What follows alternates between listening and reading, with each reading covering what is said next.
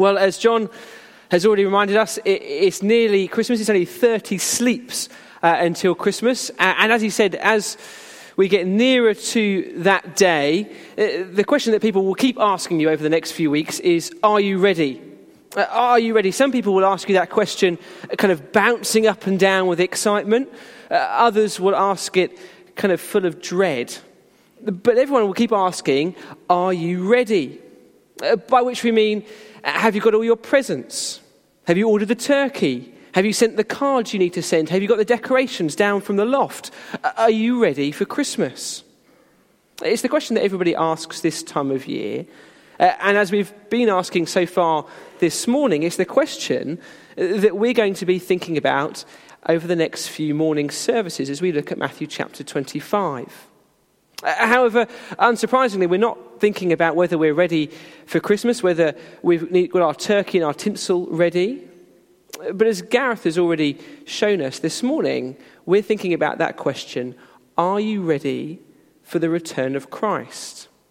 That's what Matthew chapter 24 and 25 is all about. In chapter 24, Jesus is on his way to Jerusalem, to the cross. And he warns the disciples of hard times ahead. He tells them that things are going to get a lot worse before they get any better. But then he reassures them that the hard times won't last forever. In fact, they are signs, they are reminders that he is going to come back. He will return. And so in chapter 25, he tells this series of parables, stories, designed to reassure his followers that he will come back and to tell them how they are to live as they wait for that day, how to be ready. And the first thing that we see here in chapter 25 is that there will be a delay. There'll be a delay. Look at verse 1. At that time, the kingdom of heaven will be like 10 virgins who took their lamps and went out to meet the bridegroom. Jesus says his return is going to be a bit like a wedding day, a bit like the arrival of a bridegroom at his wedding. Jesus is the bridegroom. And Christians, well, they're like these 10 virgins, or we might call them bridesmaids, part of the bridal party, eagerly awaiting the arrival of the bridegroom and the start of the big day. And like every good wedding, there's excitement, there's anticipation, and then in verse 5, there's a delay. Look at verse 5. The bridegroom was a long time in coming, and they all became drowsy and fell asleep. I don't know what you're like at waiting. I am terrible. I'm so impatient, whether it's queuing in Lidl or sitting in traffic out on Leatherhead Road. I really hate waiting. I really hate waiting. And the problem for impatient people like me is that when we think about waiting and we think about it in terms of the Bible, we realize that waiting is actually a really big theme. Last Sunday we finished our evening service series in Genesis, looking at Genesis chapter 12. We finished by looking at those amazing promises to Abraham. God's promise of a people, a place, and his blessing. But as amazing as those promises were, Abraham had to wait, didn't he? God didn't fulfill his promises on that same day, that week, that month, that year. In fact, Abraham waited his entire life, and he still didn't see the final fulfillment of all that God had promised him. If you've been in life groups this term, you'll know, as you've seen, that the fulfillment of those promises, well, it comes thousands of years later. God's people in the Old Testament waited for the arrival of the Messiah, waited for the one who would fulfill all of God's promises. God's people in the Old Testament were a waiting people. And the same is true as we come to the New Testament. We are still a waiting people. One of the big themes in the New Testament is Christ's return. He's come once, He promises he will come again. And so Christians, well, we're called to wait. We are waiting for the arrival of the bridegroom, waiting for our wedding day.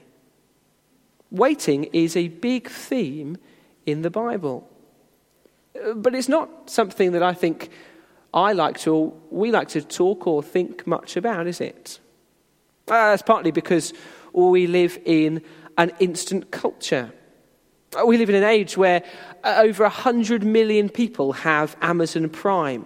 I'm sure there's people this morning that are thinking about signing up to Amazon Prime just in time for the Christmas rush, because we don't want to have to wait more than 24 hours for our deliveries. Or we live at a time where 137 million people, myself included, have Netflix, to ensure that we don't have that horrible situation where we have to wait a whole week for the next episode of our favourite programme. We can't bear to wait. We live in an instant culture. Everything is designed to be immediate, to be now. And so inevitably that makes us more impatient, doesn't it? My mum used to say to me that the best things come to those who wait. I think I'm more likely now to say to my daughter Imi that something's not worth the wait. We just don't like waiting. And so when it comes to the idea of Christ's return, and that being something that we have to wait for, that the best isn't now, something that we could have now, but something to come, well, that goes against everything that we're used to. We'd rather focus on the here and now, the instant and the immediate. If we can't have it now, then it's not worth having at all. And so our instant culture means that we don't think much about the return of Christ. So does our comfortable culture. In general, life in the West today is better than it's ever been. Of course, we all experience times of struggle. Of course, there are issues out there that we face. But for most of us this morning, life is pretty good. It was only a few weeks ago, wasn't it, that we remembered the end of the First World War. And compared to people from that generation, we have more disposable time and money than they could have dreamt of. If you have food in your fridge, if you have clothes on your back and a roof over your head, then you are richer than 75% of the world's population. Compared to the majority of people in the world, we here in this room live in extremely comfortable circumstances. And it seems that the more comfortable that we are now, the less excited we become about then. I've spoken to countless Christians who admit that they're not all actually that excited about Christ's return. Christians who struggle to pray, "Come, Lord Jesus, come." Well, that's largely because they're quite enjoying life now. It's the Christians around the world who experience persecution and suffering for their faith that are most excited about the day of Christ's return. We live in an instant culture, we live in a comfortable culture, and we've been waiting a long time. It's been over 2,000 years since Jesus said he would come back. And that feels like a long time. It is a long time. In fact, to most people, it's laughably long. To most people, a bloke 2,000 years ago saying that he'll come back some point in the future is ridiculous. All that stuff, that Jesus stuff, happened a long time ago, they say to us. It was so long ago that we can't even really be sure it actually happened at all. And even if it did happen, let's just say it did happen, life has carried on. Society has moved on. Stop talking about Jesus coming back. It's ridiculous. We hear that kind of thing again and again, and something in us begins to think, maybe they're right. Maybe I have made a really big mistake. It has been a really long time, after all. Well, if that's a doubt that you have this morning, They remember what Jesus is saying, first of all, here in this parable. Verse 5, the bridegroom was a long time in coming. There'll be a delay. There will be a delay, but that does not mean the wedding has been cancelled. Just look at verse 6. At midnight, the cry rang out, "Here's the bridegroom. Come out to meet him." There'll be a delay, but we are to be in no doubt. Jesus will return. He will come back. And when he does, there'll be a division. There'll be a division. That's the next thing that we see in the parable. There'll be a division. Verse 6, the cry goes out, the bridegroom is coming, he's here. And you can imagine, can't you, the bridesmaids, those women who have fallen asleep because they've been waiting so long, suddenly wake up. They're startled. They realize he's coming down the road. They need to try and get themselves ready. And notice that all of them are caught out by this surprise. All 10, wise and foolish, have fallen asleep. And so all of them are taken by surprise at the arrival of the bridegroom. Back in chapter 24, Jesus has already said that no one knows the day or the hour except the Father. That it will be like a thief in the night when he comes. It'll be a surprise to everyone.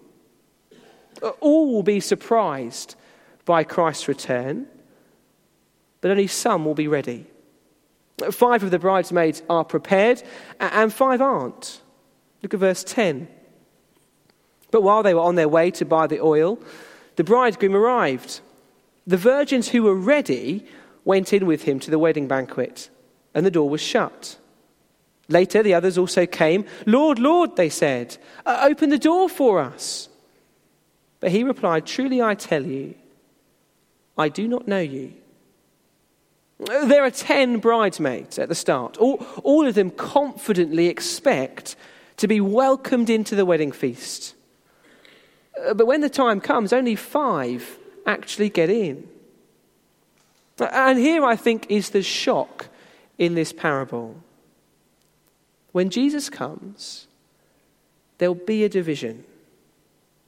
Not everyone will enter the wedding feast. Despite what we might want to think or like to think, despite what some professing Christian pastors and teachers might say, not everyone will go with Jesus into heaven. At the end of time, there will be a clear division. The wise bridesmaids join the party, but then the door is shut. And it's clearly a shock to the bridesmaids who are left on the outside. Just look at verse 11. They bang on the door. "Lord, Lord, open the door. There's been a terrible mistake. We're meant to be in there with you. We're part of the bridal party. Lord, let us in." The foolish bridesmaids are shocked to find themselves on the outside. And so just imagine for a moment a man who's heard that there's a party going on down the road. He thinks he should have been invited. In fact, he assumes he was invited. Perhaps his invitation got lost in the post somewhere. He hears it's a black tie event, and so he quickly kind of smartens himself up and he makes his way down to the house. He rings the doorbell, and the host opens the door, and there's a completely blank expression on his face. The man thinks it's a little bit odd, and so he sort of just tries to walk in past, but the host stops him and says, "I'm really sorry, but I don't think we've met. I don't know you." And then the door is shut. That, says Jesus, will sadly be the experience of many on the last day, confident that they will be getting in, but the door is shut. And for those shut out, for those who hear those words, "I do not know you," that'll be hell. All of us know the pain of exclusion. All of us know what it's like to be shut out. And for some, Jesus says that'll be their experience for all eternity. Shut out from the presence of God. Jesus says he will return. And when he does, there will be a division. Not all will enter the wedding feast. So make sure you're ready. Make sure you're ready. That's the third thing that we see. We must be ready. Look at verse 13. Therefore, keep watch, because you do not know the day or the hour. Keep watch, says Jesus. Make sure you're ready. That's the contrast between the wise and foolish virgins back in verses 3 and 4. Midnight strikes, the bridegroom comes, and 5 of them have enough oil for their lamps. But the other 5 run out. The wise are ready, the foolish are not. And it's tempting, isn't it, as we look at parables to try and kind of find the meaning of every little detail. And so we might wonder, what does the lamp represent? What about the oil? What does it mean? But that's not how parables tend to work. You see, parables, they tend to have one main teaching point, one response for the listener. And in this parable, the response is just to be ready. Jesus doesn't say much about what readiness will look like. That's the theme of the next 2 parables that we're going to see. Now here, he simply wants us to understand that we must be ready for his return. And that being ready is our own responsibility. Look at verse 8. The foolish ones said to the wise, "Give us some of your oil. Our lamps are going out." "No," they replied. "There may not be enough for both us and you. Instead, go to those who sell oil and buy some for yourselves." Again, remember, this isn't a parable about being generous or sharing. It's a parable about being ready.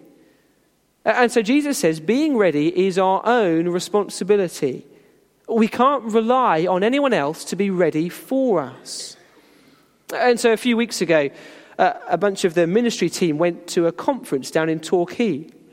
We got the train down there, and it would have been really foolish of me if, when the ticket inspector came round and asked for my train ticket, I just said, oh, I'm really sorry, I don't have my own ticket, but this man next to me, Daff, he's got a ticket, and I'm with him, so that should be fine, shouldn't it? It'd be a very strange, foolish thing for me to do. We wouldn't do that. And Jesus says we cannot rely on other people to be ready for us. And so when he returns, it'll be no use to say, well, I've grown up in a Christian home. My parents took the Christianity thing really seriously. I had nothing against it. I even went to church with them fairly often. It'll be no use to say, all of my friends are Christians. I spend most of my time with Christians. I admire their faith. I like the way that they live, the things that they do and say. I even went to Christianity Explored with one of them once. No, those things will be no use, because we cannot rely on other people to be ready for us. Jesus says you must be ready, and you need to be ready today. At the start of the parable, all of the bridesmaids expected to enter the party, didn't they? Presumably, at some point, they all agreed to be bridesmaids. All of them made some sort of decision to be there. All of them felt that initial excitement about the upcoming wedding. But by verse 10, none of that really matters anymore. By verse 10, all that matters is being ready when the bridegroom actually arrives. Because while the foolish bridesmaids are out buying their oil, the bridegroom comes. The wedding feast begins and the door is shut. The foolish ones miss out because when the time comes, they're not ready. And again, on the last day, when Jesus returns, there will be some people who will think that because they grew up going to church, or because they were baptized as a teenager, or because they prayed a prayer 20 years ago, that they'll knock on the door of heaven and expect to be let in. There will be some who, like the foolish bridesmaids, say, "Lord, Lord, open the door for us. We're meant to be in there." And the bridegroom will come out and say to them, "I never knew you." You see, the question this parable asks is not, did you respond to an invitation 20 years ago? Or can you remember a time when you believed some of this stuff? No, the question this parable asks is, are you ready today? Do you know Christ now? That's what's at the heart of the readiness that Jesus talks about. Do you know him? His return creates a division, doesn't it, between those who know him and those who don't know him. That's the issue. Not whether we come from a Christian home or friendship group, not whether we've been baptized or confirmed, not whether we've lived a good moral life, not whether we've been sympathetic towards the Bible's teaching. No, the issue is simply, do you know Christ today? Are you trusting in him for the forgiveness of your sins today?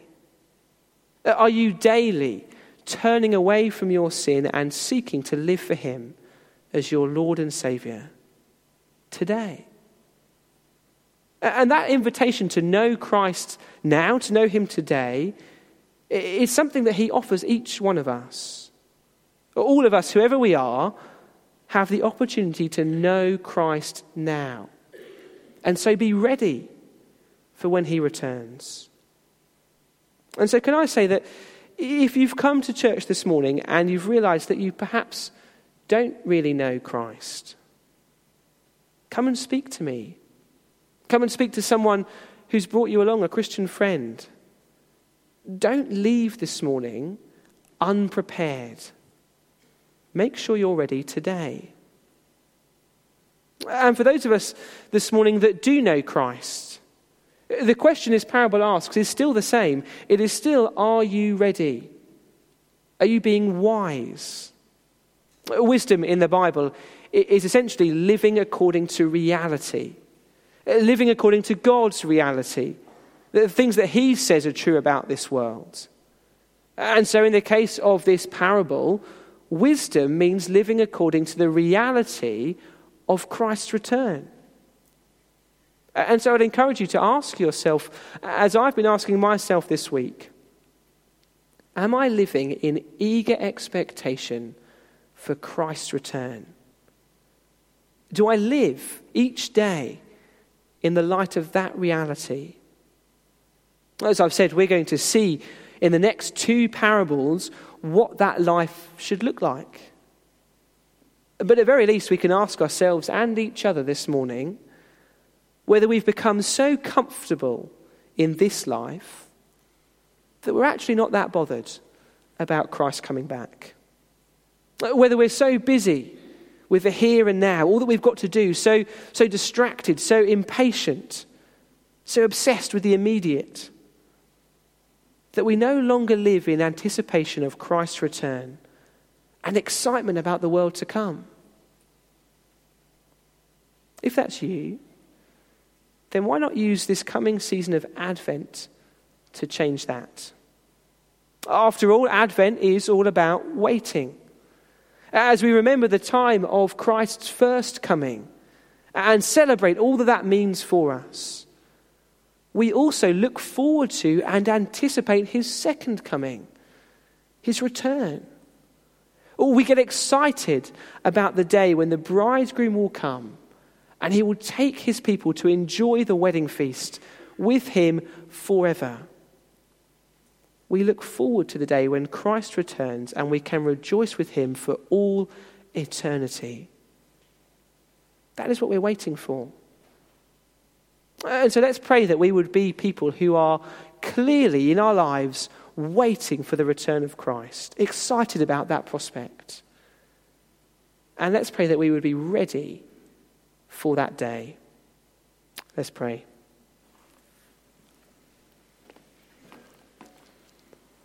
Isaiah describes that great wedding feast like this.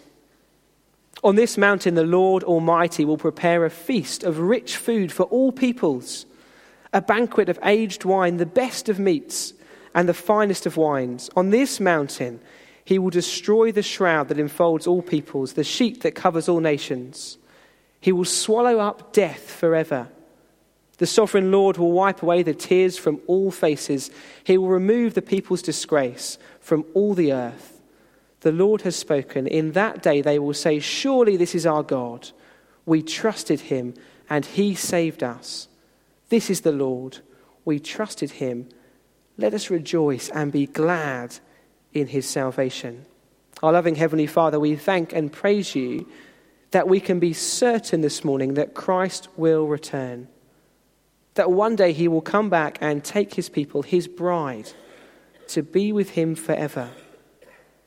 Thank you that we can look forward to the great wedding feast of the King. And so we pray that each one of us will be ready for that day, that we would trust in and know Christ today, and because of that be confident about our future with him. We ask this in his precious name. Amen.